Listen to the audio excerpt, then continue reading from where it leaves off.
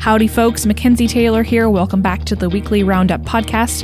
This week we cover committee hearings in the Texas legislature relating to constitutional carry, George Floyd, police defunding, homeless camping bans, church opening protections, election integrity, and taxpayer-funded lobbying, a myriad of important issues.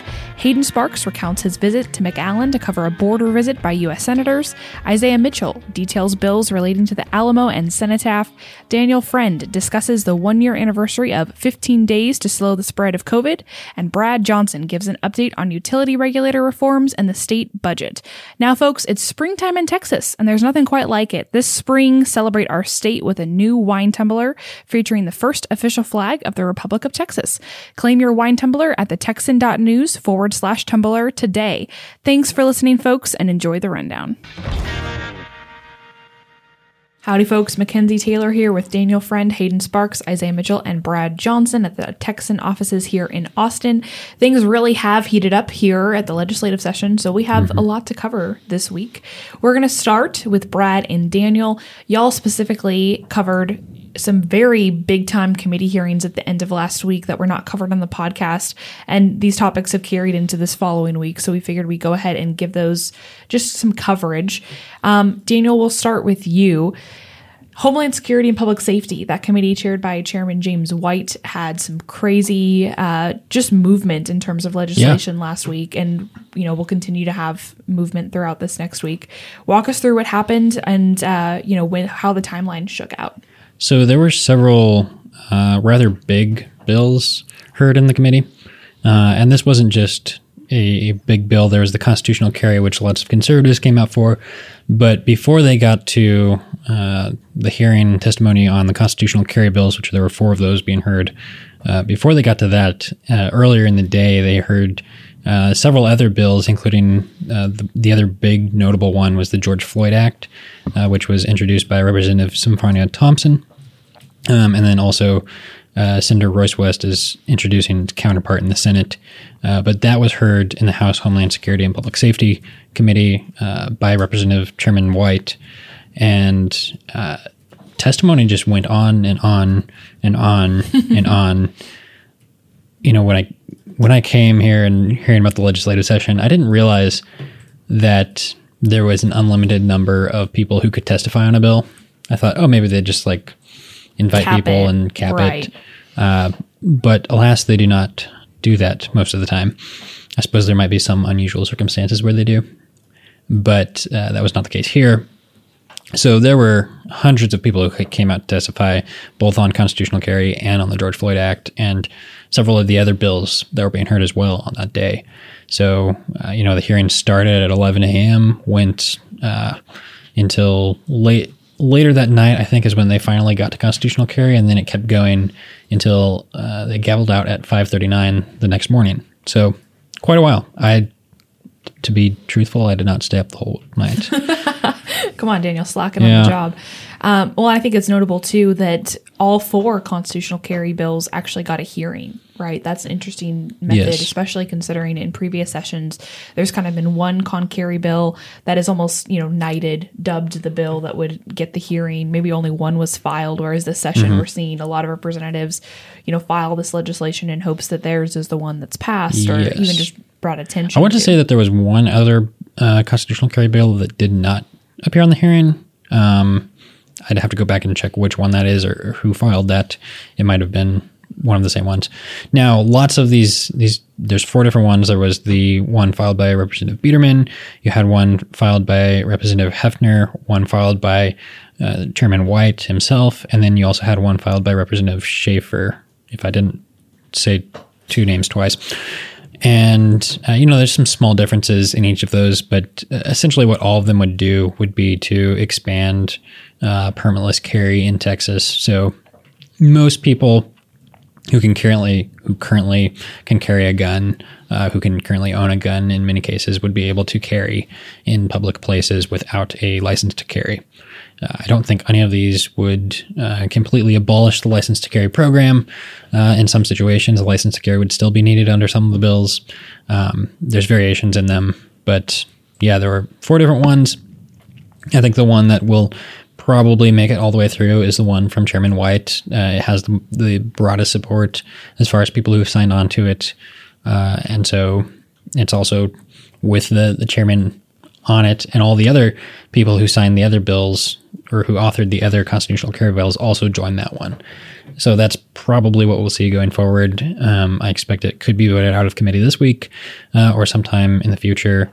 In 2017, Representative White's constitutional carry bill also passed out of the committee, but was not voted on the House floor. It got stuck in the Calendars Committee. Yeah, absolutely. Well, thank you for covering that for us. And I think it was notable, too, that there were, the George Floyd Act and Con Carey both brought two very different, types of activists to the Capitol.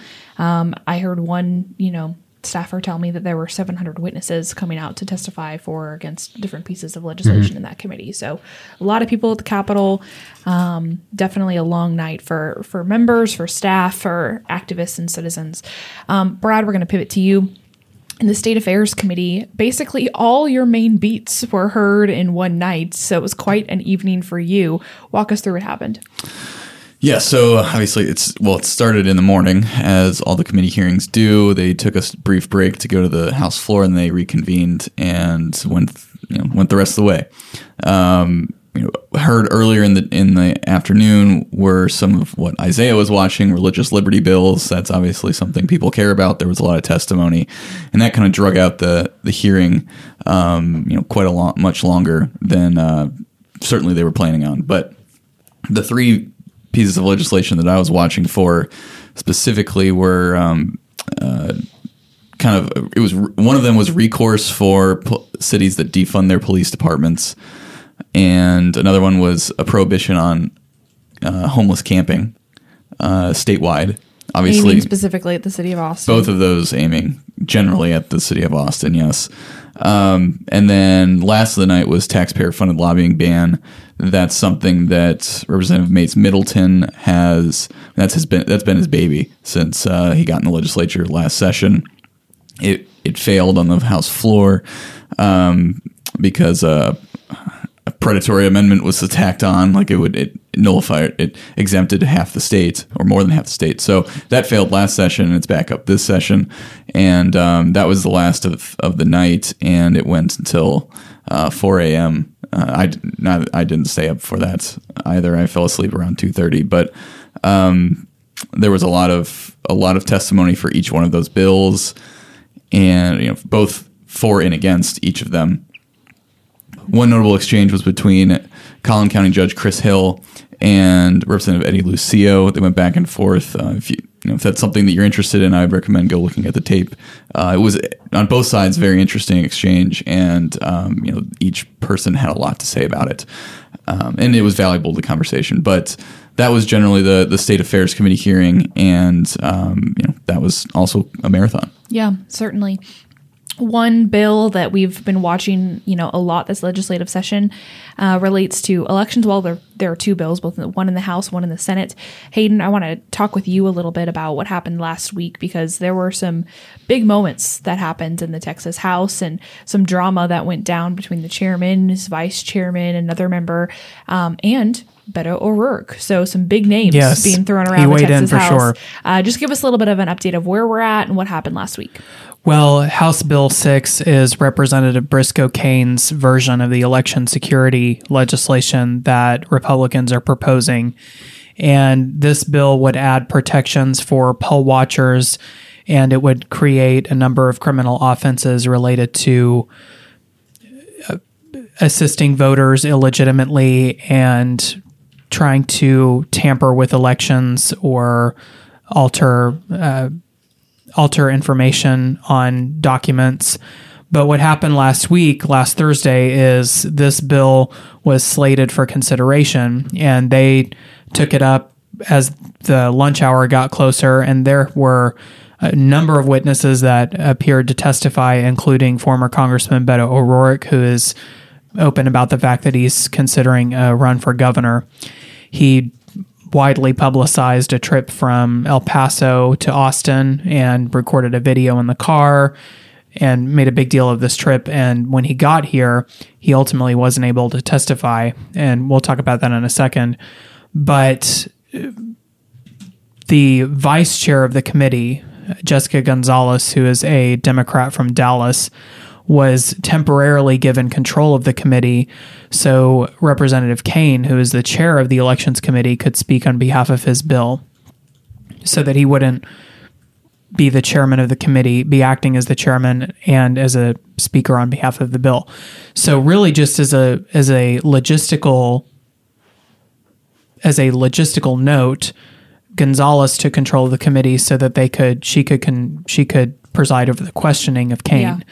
And that is not, I can't speak to longstanding precedent or anything, but in parliamentary procedure, that's pretty common for a chair to hand off the gavel to somebody else. But anyway, Kane is the chairman of the committee. And as HB 6 was being considered, after members of the committee had attempted to, or had finished their questioning, a member of the House who is not a member of the committee attempted to ask Kane questions. And Brad Johnson and I discovered that these individuals had actually discussed this beforehand. Yeah. So the chairman of the committee, Briscoe Kane, and Vice Chair Gonzalez and Representative Collier had all had a discussion, and one other state rep named Eddie Rodriguez had all had a discussion about this via mail, or they had written communications about this before the committee hearing ever took place. When they settled it, Kane indicated that Collier would not be permitted to ask questions from the dais, and she could instead testify or submit written testimony. And Collier later said that she found that to be condescending and disrespectful because committee members or members of the House are allowed to do that already, and that's something they do all the time. So she took issue with him making it sound like she was being given a privilege by Kane extending that invitation. So in the end, Gonzalez she attempted to retain control and not relinquish the gavel after Kane had requested her to return the chair. And really, he doesn't have to ask for that. That's not something he needs permission to. It's his committee. So ultimately, he retook the gavel, and then testimony did not proceed on the bill. Yeah, certainly. And it actually ended in kind of a snafu, that particular hearing. And, hundreds of folks had come down to, testify on this bill. And it was really a procedural mistake. Earlier that same week, the Senate Democrats had tagged the Senate version, which Daniel can talk about. But, and similarly, people who came to Austin to testify on for or against that legislation in the Senate did not have the opportunity to do so. And then this time, the chairman of the committee in the House with the House counterpart, made a mistake. He did, and it was a parliamentary mistake. So he sent the committee to lunch without setting a time for them to come back, and in doing so, he adjourned the committee for the day. So, based on the rules, because of the way he recessed for lunch, they weren't able to come back. He had closed out the day. And because of their requirements for giving notice for committee meetings, this is not part of what Brad was able to find out later, but based on the rules of the House, they cannot, there are certain things they can't reverse. And Chairman Kane was unable to call the committee back. It had to be put off until today, in fact. And they actually did take up HB 6 today, and he continued to take questions. And Chair Collier from last week was able to ask questions. But this time, Chairman Kane actually did not give the gavel to Gonzalez. He gave it to Representative Travis Clardy, Republican of Nacogdoches, who is a member of the committee. But after Gonzalez did not relinquish control last week, Kane this week decided not to give her the gavel back.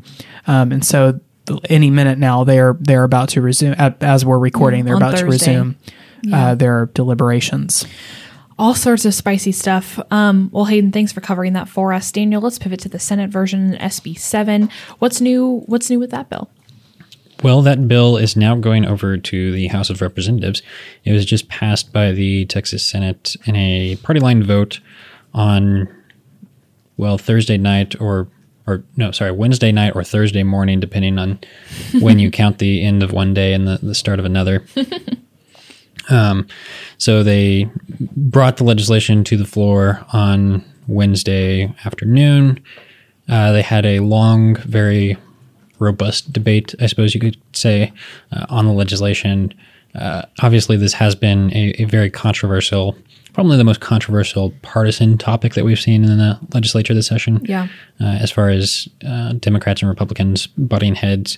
And so we continue to see that throughout the Senate floor procedure on Senate Bill 7, which is essentially the Senate's version of HB 6. There's some significant differences, but I'm sure the end result, there will be a lot of overlap with whatever both chambers finally vote on. And so when this was brought to the Senate floor, obviously there were lots of Democrats standing up and speaking out against the legislation, essentially saying that this is voter suppression, is going to intimidate voters and dissuade people from voting. Whereas Republicans are saying, no, this is some steps that we need to take to secure elections, make sure that we tighten down any possible way for people to commit voter fraud. And so you just have those two different views on elections kind of clashing and right along party lines. So they had this whole process, but they did introduce quite a few amendments. I think there were 29 in total that were voted on, or 28, with 3 of those being modified with other amendments. And that was done all throughout Wednesday night and Thursday morning. All sorts of interesting timelines there to keep track of. So the amendment process, how convoluted did that end up being? So it dragged on for a little bit. As far as the amendments that actually passed, there were, I believe, a dozen that went through that finally got put into the bill. Now, the most notable one of those was from Senator Hughes, who is the author of the bill. He's the chairman of the Senate State Affairs Committee, which is what the bill went through. And he put forward an amendment, a perfecting amendment, that had some different changes that were like, this is the final version that they want. So that one was obviously passed. And then there were about 11 other amendments that passed. A few of those came from Democrats. Senator Menendez had an amendment that would continue to allow people who are in line to vote when polls close to remain in line, so that they continue to vote. If they're there at 7:30 or 6:59, they get in line, and the polls close at 7. They can continue waiting in line until they vote and they cast their ballot. Yeah. Senator West had an amendment that was originally. It would have required some more additional training for poll watchers, as well as for them to take an oath saying that they would not disrupt the election process. Because one of the things that the bill does is kind of expand the protections and rights of poll watchers. One of the things that Texas poll watchers cannot currently do is have any sort of recording at the poll to, prove if they see something kind of unlawful. Right. They don't have any proof of that. They can just have their word. And so to kind of help them in that, Senator Hughes and the Republicans have put forward this proposal that would allow them to record as long as they don't record any part of the secret voting process, not recording people's ballot. But Democrats have said that's going to intimidate voters if you have poll watchers are there from the parties. The parties and candidates are the ones who have the poll watchers. And so since they're partisan, Democrats are arguing that those partisan poll watchers are going to intimidate voters. And so they wanted to have some additional constraints on poll watchers to try and make sure there's no intimidation. So that amendment would have required more training procedures and also an oath that they wouldn't disrupt it. And Senator Hughes, the author, said, well, the oath part I'm totally fine with. The training is a little bit burdensome. So like if you go and take down this amendment and bring it back with just the oath, then we'll pass that. So that's what Senator West did in the wee hours of the morning, go change this amendment, and they came back and voted that in later. So those are some of the big amendments that passed through. There were also several, Senator Bob Hall had, I think 4 or 5, no, there's more than that. There's like 5 or 6 amendments that he had that passed through. Senator Don Buckingham had one. And also Senator Zaffarini was the other Democrat who had one that would have kind of lessened the restraints on certifications of disabilities for people applying for a mail ballot under that qualification. Got it. So 12 minutes passed late into the night. Then they finally got to passage to engrossment and then final passage. And those were all party line votes. I like it. Well, Daniel, thanks for covering that for us so thoroughly. Isaiah, we're coming to you. Another big committee hearing in the Texas House last week related to particularly pandemics in relation to church reopenings or just openings in general. There was some contention over that during the coronavirus pandemic that we're still experiencing now. What were the proposals exactly? Sure. So they are overlapping but distinct. In general, they are meant to keep churches open and other religious organizations open during declarations of disaster like the pandemic. One of them is a constitutional amendment, which works a bit differently than bills do, but that is about the size of it. Got it. So how did the testimony end up going? Were a lot of folks in favor, opposed? What was the overall flavor? They were mostly in favor of the religious groups being able to stay open, in favor of these bills. I saw 2 citizens and 1 governmental official testify against the proposals. And that one guy was Councilman Lee Kleinman of Dallas, representing Dallas, actually. He made that clear officially. And so he spoke against the bills. His argument in general was that in times of certain disasters, he brought up tornadoes as one example, cities need to be able to enforce their building codes to keep people out of unsafe areas. And this is where, he introduced himself to speak against Shaheen's HB 525 and Leach's constitutional amendment, HJR 72. I'll get into the differences between those here in a minute. But the chairman, Chris Patty, had to correct him and say he can only speak on one at a time, and that ended up kind of mattering. But Kleinman argued on behalf of Dallas that if there's a disaster, you need to be able to enforce health codes and things like that. So if a tornado hits, you got to be able to tape off the area so that people don't go in and have services. And Shaheen's House Bill 525 would protect all religious activities on the part of religious groups. And Leach's HJR 72 would only extend to services. So one of the members on the committee pointed that out to Kleinman and said, why would you testify against HB 525 when churches could have activities like, a food bank or some kind of door-to-door thing or what have you that doesn't involve going into their building? How would that affect, your argument here about building codes? And so that ended up mattering. I mentioned those 2 specifically because those were the ones that garnered the most debate and discussion. But we've also got Scott Sanford's HB 1239, which would prohibit government agencies or public officials from closing places of worship. That one doesn't mention activities like Shaheen's does.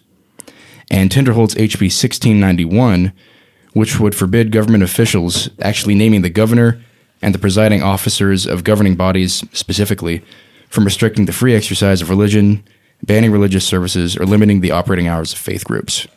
Got it. So, how were churches affected during the pandemic? What kind of issues are these bills trying to address? The decentralized nature of the state's response to the pandemic makes that question a bit hard to answer because it was different from place to place. We know that churches were shut down in McKinney, for example, where the courts opened them back up thanks to legal action, and in Fort Worth for a brief time. At the state level, they weren't really touched. Abbott's orders didn't call out churches, and Paxton sided with churches in his legal opinions.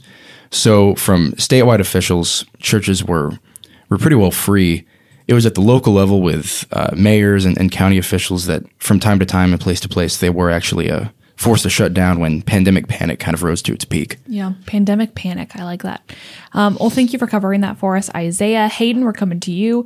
Last week, you had the opportunity to actually go down and be present for a big border press conference wherein, Texas' 2 senators and 17 others were in Texas touring the border. Walk us through what happened there. Well, I did go down to the McAllen area, and the congressional delegation included Senator Cruz, Senator Cornyn, and 17 other Republican senators from throughout the country, from as far away as Alaska. Senator Dan Sullivan from Alaska was there, Mike Braun from Indiana, and a host of others. They were there to tour the border, and I was there for the press event that followed their boat tour of the Rio Grande River. Obviously not the whole river, but parts of the river. And it concluded with a press event at Anzalduas Park in Mission, if I'm pronouncing that correctly. Not Mission, but Anzalduas. I'm really not sure how to pronounce that. But the press conference was very forceful, and they discussed the different ways that illegal immigration is impacting their states. They talked about the drug trafficking and the harms to Central American children that are occurring, as well as the vulnerabilities that our southern border currently has, especially in terms of the enforcement capabilities of U.S. Customs and Border Protection right now, not because they aren't doing their jobs or doing their best with what they have, but because they're overwhelmed. And more than one senator highlighted the fact that the cartels are sophisticated in the way that they are sending people to the border to not distract, but to take away resources from Customs and Border Protection, so that while they're dealing with humanitarian issues, other people with criminal intent are able to get into the U.S. And they also made a pretty grim discovery while they were on their tour, and that one that really highlighted just how serious the crisis is.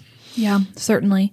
Tell us just a little bit more about, what it was like down there.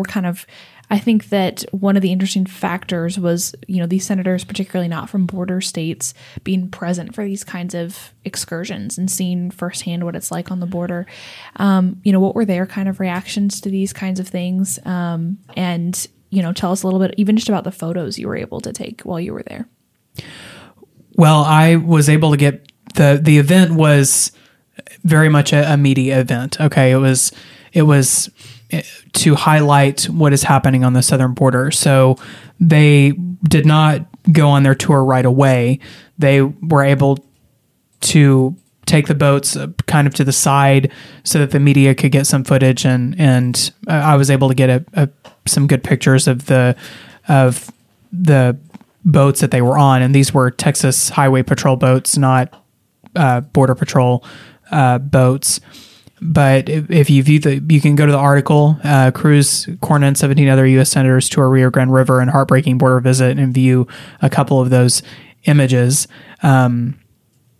But this event highlighted the position of these Republican senators in terms of the Biden White House. And they are taking Biden to task for what they view to be irresponsible policy choices that have led to a spike in illegal immigration, while Democrats argue that Trump left the new administration unprepared and that these trends are mostly being contributed to by violence in Central America and people fleeing those countries and seeking asylum. So that debate continues. But this particular border visit, you would think, and I kind of expected when I went down there that there would be, a dark energy along the border. But I did not perceive that. I think a lot of this stuff happens just out of view and my limited perception of what has gone on. And while I was down there, is so much of what goes on is out of our view. And McAllen and that area is just another community, people working, living, going to school. And this is really happening in the periphery of our society right now. Yeah. And it's very jarring. Certainly. Well, Hayden, thanks for following that and heading down there for us. Isaiah, we're going to talk to you about the Alamo. This is a beat you've covered extensively. And this last week, you wrote a story about the different proposals, the different legislative proposals that have been introduced in the Texas legislature, specifically addressing the Alamo. Walk us through exactly what these bills are and what they have in common. What they have in common mainly is distaste for the way the Alamo project is currently being run. So, to summarize it, an arm of the General Land Office, the GLO, called Alamo Trust, runs the site, day-to-day stuff and things like that. And the project itself, the renovation, is a collaboration between the city of San Antonio and the GLO. All of these bills seek to get the legislature more involved in this process.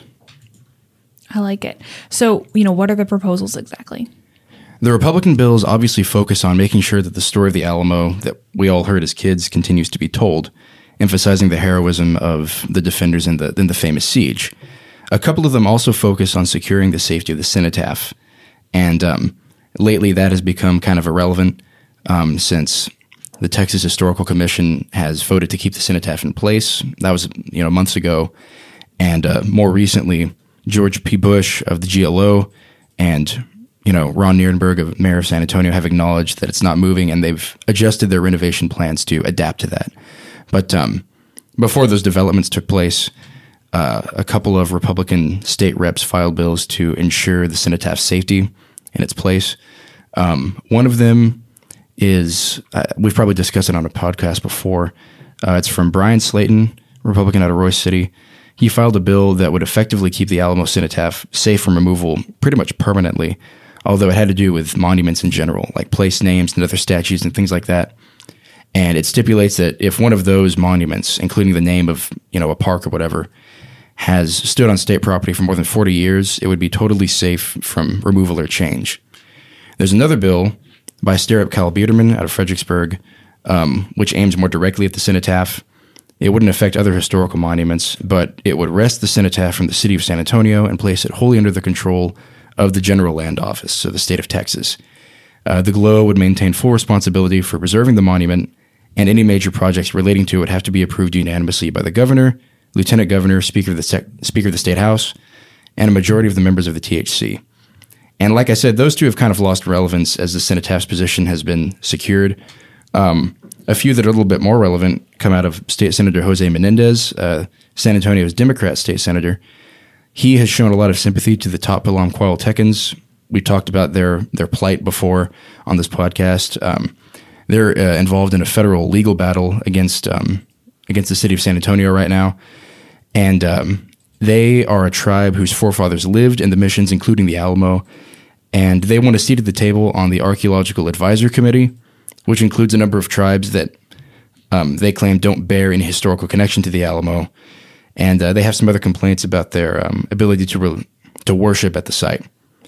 So Menendez has filed some bills to, one, recognize them at the state level because they lack federal recognition, which has kind of hamstrung them in their legal process. He has also filed a bill to require consultation with them and any other tribe that claims a historic link to the Alamo before embarking on any major projects on the complex. And so those are a couple from Menendez that focus more on the Top Pilam tribe. I like it. Well, Isaiah, thanks for covering that for us. Daniel, we're going to come to you. This week we saw a 1-year anniversary of a big date here in Texas. Walk us through that and give us, a 30,000-foot overview of what COVID numbers have looked like here in Texas. It was not just a big date for Texas, but for the whole country. It was the 1-year anniversary of the end of the 15 days to slow the spread. Wow. Oh, my goodness.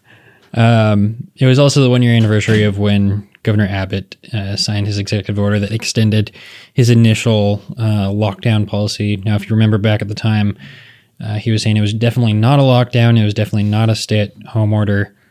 But that's basically what it was, and that's what we've called it since. Wait, you say that was a year ago? That was a year ago. No, that was at least 6 years ago. This is a good point. I think, like, on paper, it's kind of like how the Senate this morning actually they gavelled out on Tuesday morning, even though it was Thursday morning. It's this weird legislative day, actual day thing. I feel like that's what's going on here. So it's like the real year and then the year of what it felt like. All that to say, it's been one heck of a year with a roller coaster of coronavirus numbers and also policies, responses to that. So just a broad 30,000 foot view of how the coronavirus numbers have changed since a year ago. Now, if you remember back a year ago, testing was just getting started. They were kind of struggling to get their reporting out in a consistent manner. And but all in all, numbers were really low. We didn't see massive hospitalizations, despite the models saying that that's what we were going to see in like 2 days, and then it never happened, and then it just kept on never happening. And that continued throughout much of the spring, up until June was when we started seeing the numbers rise again. They reached a peak in mid to late July, started coming back down again. They continued going down throughout the fall in September and October. And then in October, it kind of took a turn and the numbers started going back up, but at a much slower rate than they did back in June. It was a little bit more steady of a climb. And then that continued climbing throughout most of the winter, reaching a high in pretty early January was when we saw the next peak. And since then, the numbers really then plummeted, probably likely due to, in part to the vaccinations, in part to just the natural fluctuation of the virus. But that is where we're at right now. It is back down to numbers that we had seen back last fall, if not now, kind of going into the point where it was during a year ago when there was really little, a lot fewer numbers. And at that point, there was a lot less testing. So numerically, we might be lower now than we were then. I like it. So in terms of, Abbott's policies, walk us through a little bit of where those line up with these different trends. Yeah. So like I mentioned, his extension was 1 year ago, March 31st. His initial lockdown, he announced that on March 19th. So since then, you had that month and a half all throughout April of a very strict lockdown. There was no dine-in restaurants open. There were no retail stores that were open for shopping in the store. Lots of businesses were closed. You had hair salons closed. And then you started seeing a little bit more pushback from that. People were getting really tired of this by the end of April. And you had Governor Abbott at the end of April then announced that he was going to be doing a phased reopening. And this phased reopening continued throughout May and into June, a little bit of just different capacity limits that he was expanding, certain sectors and businesses that he would open while others remained closed, kind of this staggered reopening. At that point, you also had, under his reopening orders, he had in his executive order a ban on mask mandates for individuals. And then in mid-June, you started seeing the numbers go up a little bit. This was after Memorial Day, after all of the George Floyd protests. This is when we started seeing the numbers go up a few weeks after that. And that was in mid-June. You started seeing then local county officials pushing back on Abbott's prohibition on the mask mandate. And they started trying to find ways around that. The Bexar County judge then issued a mandate that was not on individuals, but it was on businesses, requiring them to have a mandate on individuals. And after the Bexar County judge did that, Abbott came out the next day and he's like, yes, that was my plan all along, for them to be able to do that and have this way to have businesses require masks instead of requiring it on the individual. Fast forward a few more weeks and he kind of reels back his reopening policies, not quite to the extent that it was back in April, but still lower capacity limits for businesses. And I want to say that bars were allowed to open like at some point in June, and then they were closed back down, but I could be wrong on that. But then you had those renewed lockdown orders, and then right before July 4th, you had the mask mandate implemented. Texas was the second state with a Republican governor to issue a statewide mask mandate. And then you saw the numbers peak in mid to late July, and then they started going down. And then Abbott didn't issue any more orders until September, when he started expanding the opening capacity again. Now, in this order, he did something different than all of his previous orders, and that was to put a trigger in it that allowed certain capacity limits to be had depending on the level of virus. So if a health region in Texas, the trauma service area, I believe that's run by the Department of State Health Services, if those reached over 15% capacity with coronavirus patients in those hospital regions, then they would have stricter lockdowns. So at the time that he did that, there were really not many regions that this applied to. But as the cases continued to grow, and then in January, this was when we saw numbers really high across the state, and that's when all those partial lockdowns kind of went back into effect under his triggered order. There wasn't any new orders that he issued, but there was that existing trigger in his previous order. And then in March, at the beginning of March, he ended his statewide mask mandate and full reopening, and the numbers have been continuing to go down despite cries against his policy and warnings that we're going to see. I guess nobody's saying that hospitals are going to overflow again, but now they're saying we're going to see more cases. But I don't know. Yeah, there we go. Quite the situation in the saga, and even in the legislature. To pivot to another story of yours, Daniel, we've seen different members of both chambers, the House and the Senate, come forward with different ideas of what the right response is in terms of having folks enter the Capitol. The House, the Texas House, this week talked about their mask mandate. What happened there? What are the current COVID rules in the legislature? So the current COVID rules in the legislature, if you go to the Capitol, you can go in without a mask, you can go in without a COVID test. If you want to go to anything to do with the Senate, you need both a mask and a COVID test. The COVID tests are being provided at no cost outside of the Capitol building. They give you a wristband after you test negative, and then you can go into those Senate activities. If you want to go into the House committee hearings, or if you want to go into the House chamber, or the gallery rather, then you have to have a mask. Now, if there's been some talk about removing that, there are a couple proposals put forward, one by Representative Brian Slayton and the other by Representative Tom Oliverson. And these would have kind of ended the mask mandate in the House.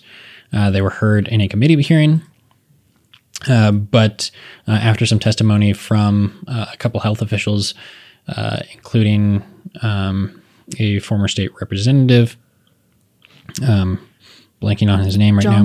John Zerwas. His testimony and another testimony from a UT health official, they kind of discouraged the committee from taking up this or striking down the mask mandate and waiting for another 6 weeks. And so at the end of that hearing, Oliverson asked the committee to just leave the bill pending for the time being, and that's what they've done. Yeah. So in terms of what the future could hold, basically, we're just waiting to see. Yeah. Now, I think, if you're going with that 6 weeks that one of the witnesses said and recommended, then we could see the rule be reconsidered a few weeks before the session gavels out, or it might just continue on toward the end of session. Yeah, certainly. Well, Daniel, thank you for covering that for us. Brad, we're going to come to you. ERCOT electricity and utility situations have been in the news for a hot minute now, and this week the House moved forward with their proposals. Walk us through what proposals were passed in the Texas House. Yeah, so I've written on them previously and spelled them out in pretty good detail. But among the most notable ones were the weatherization mandate, an in-state requirement for residency requirement for ERCOT board members, a prohibition on the residential use of wholesale index pricing. That was the gritty type of plan that resulted in thousands of dollar bills. and a few others. So I list them out in the piece we write on this. Recommend you check it out. But now they're moving on to the Senate. Good stuff. Now, between the House and the Senate, are there differences between both chambers in terms of how they're approaching the issue? Yeah, I mean, generally we're going to see all of the same proposals come through each or come to each. It's just a question of which ones get passed. Now, there was one passed, a related bill passed in the Senate, Senate Bill 3, that's a priority bill, and it has some of the same things like the weatherization mandate, the prohibition on wholesale index plans, also creation of emergency alert system. But there are a couple other differences, such as setting a cap, wholesale price cap, system wide, and that would just be essentially lowering it. I didn't see a price point, so I don't know if that would just be a rule set by the PUC later on, but it's a directive to set a different one, and prohibiting ancillary service prices from exceeding 150% beyond the wholesale cap.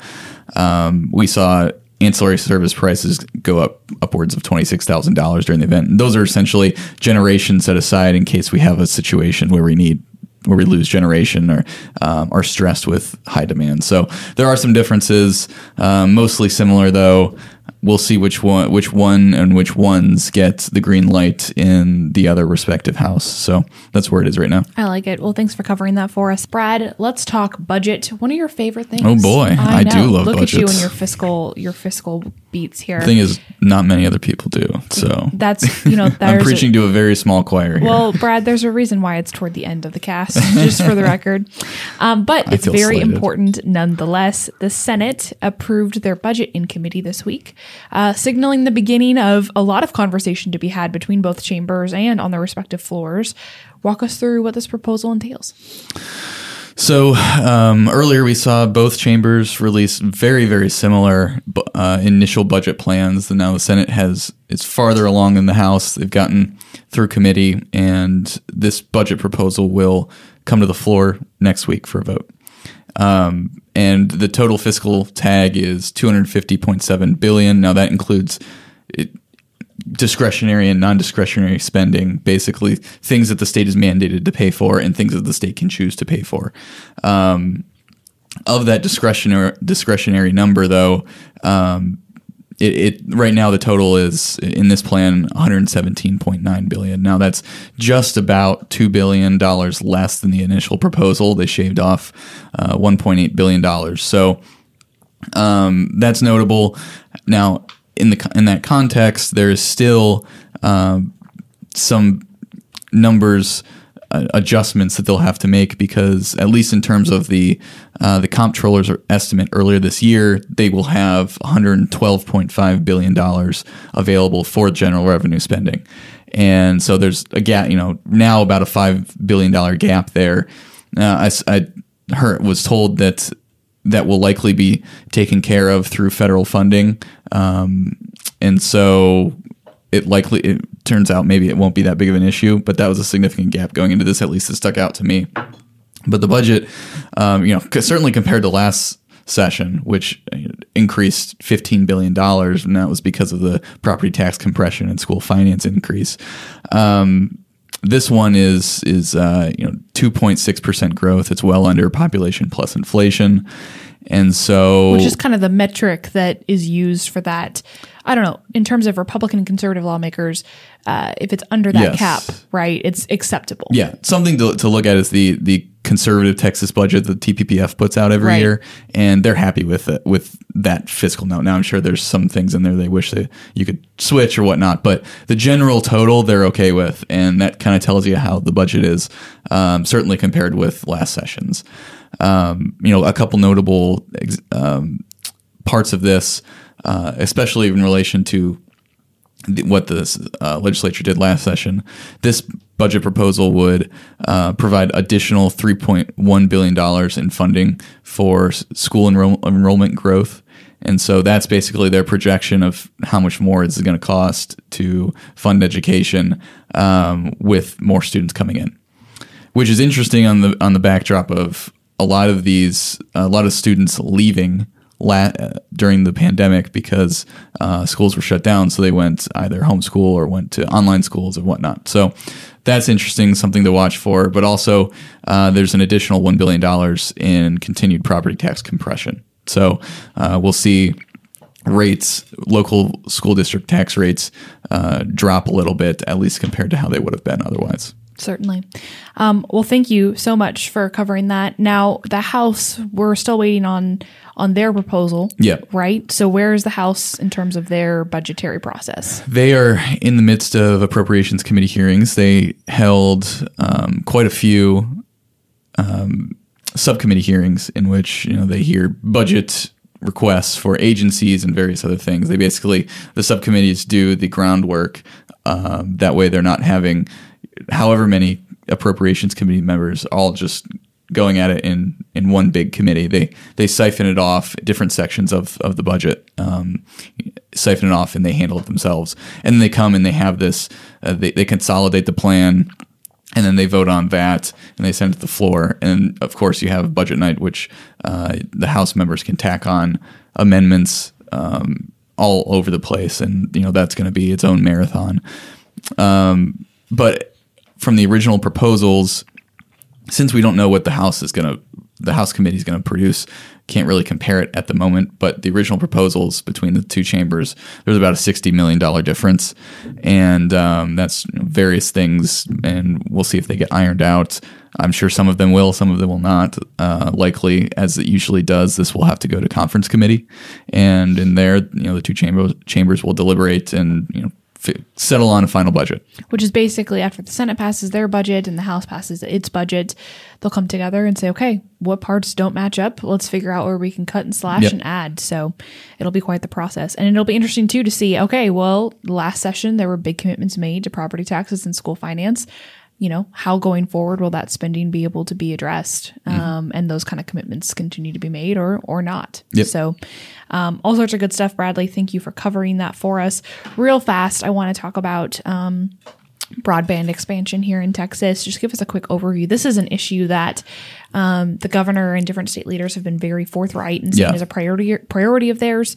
And we're talking about something that a lot of Republicans don't necessarily know much about, and has been criticized by some conservatives saying, hey, we have Republican Party priorities that we want to address this session. Broadband is a focus that, we don't care as much about. And what's the price tag going to be on this? So all sorts of different, but, by and large, the legislature has talked about this for many years. This is not a new topic of conversation. So give us a quick update on that. Yeah, it's a priority in both houses by the respective leaderships there. Like you said, it's not on the GOP priority list, but for many of the legislators, this is a priority. And the two current plans in there right now is to kind of establish this broadband office that would then facilitate the actions and directives from the Federal Communications Commission at the federal level, and facilitating it down to the local level, getting these suppliers providers to commit to building the infrastructure for X amount of money, whatever. So it's going to be very costly. Estimates that I was given, if you were laying fiber, rather than sticking solely to 5G, which has its own limitations, is not, there's no good way to get internet access out to these incredibly rural, sparsed out areas. So the price point that I was given, a mile of broadband infrastructure cable would cost $45,000 to $80,000. And just to put in, and then an additional, and that's per year, and an additional, that's the initial cost. But then you have the maintenance and operations, which is per year, and that would cost between $30,000 and $40,000. So this is across the entire state of Texas that doesn't have this. It's a lot of money. Absolutely. And we don't know how much that'll be. Yeah, we'll continue to keep an eye on it. The fiscal price tag is going to be quite the topic of conversation. A lot of spending. Yeah. Yes. But it's government, so we'll just continue to keep an eye on it. Gentlemen, this week we are very close to the observance of Easter and Good Friday. Here at the Texan, we observe both, and just try to carve out time for folks to be able to observe those holidays. I want to talk about Easter traditions. Are there things that you and your families did growing up, or even that you do now, that are fun Easter traditions? I just want to know how the resurrection of Jesus somehow came to be symbolized by a giant rabbit breaking into people's homes and leaving eggs and candy. I've never looked into that, but I imagine it's a weird, winding story. I don't know. So, yes, growing up, we did the whole Easter egg hunt, basket of candy thing on Sunday morning on Easter, but it's never made any sense to me. So I'm still puzzled. I'm sure there's a youth pastor somewhere who has made some kind of a metaphor that somehow connects the two. Yes. Youth pastors tend to do that. Yeah. Maybe some youth pastors can email me and explain this to me. Something about eggs and new life and rabbits because they hop around just like Jesus hopped out of the grave. I don't know. Oh my. Well, on that note, fantastic. Sermons by Daniel. Oh, Lord in heaven. One of the traditions we had growing up was obviously Easter egg hunt, but as we got older, my parents were like, well, this is not as fun just to hide the eggs in our yard and, set our teenage children out to the craziness. And we wanted it still. We were like, bring it on. This is a competition now. So what my parents did was hide Easter eggs all over the neighborhood. So like they would get permission from different people's houses and we would be able to say, okay, we're going to go in your yard. Like they knew we were coming and we had to run all over, and it was outside. It was at night. So it was all dark. We had headlamps. We had, we got very creative in terms of how we could have bags attached to our front so we could just throw the eggs in as we found them. It got very intense. We wore tennis shoes, headlamps. It was quite the situation. That was ours. And I love it. And I want to continue. Did you ever run into the wrong yard where like there's just an old man out there with a shotgun and get off my lawn? It was Seattle, so probably not. Well, they like guns up there, surprisingly. It depends. Yeah, well, that's a whole other thing. The laws are actually very lenient, but I don't think Washingtonians who lean left know that very much. It's kind of the best kept secret up there. Brad, do you have any traditions? I mean, obviously, Easter egg hunting. That's classic. A big one. Trying to find baskets in the morning.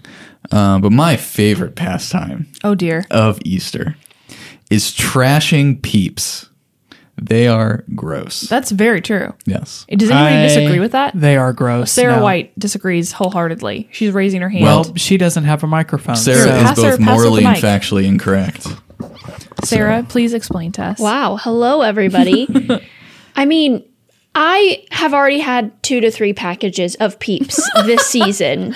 We'll probably buy more this weekend. I don't know. So you're the person who keeps that company afloat. It's true. Yeah, it's probably me, and I'm okay with that. I accept it. I own it, and I run with it. I think they're delicious. They're just sugar and marshmallow, and I love them. Why don't you just eat regular marshmallows? Regular marshmallows are also good, but the difference with Peeps is they're covered in just straight up more sugar. So it was already great, and then it just made it a fantastic product. Honestly, I like the way they taste.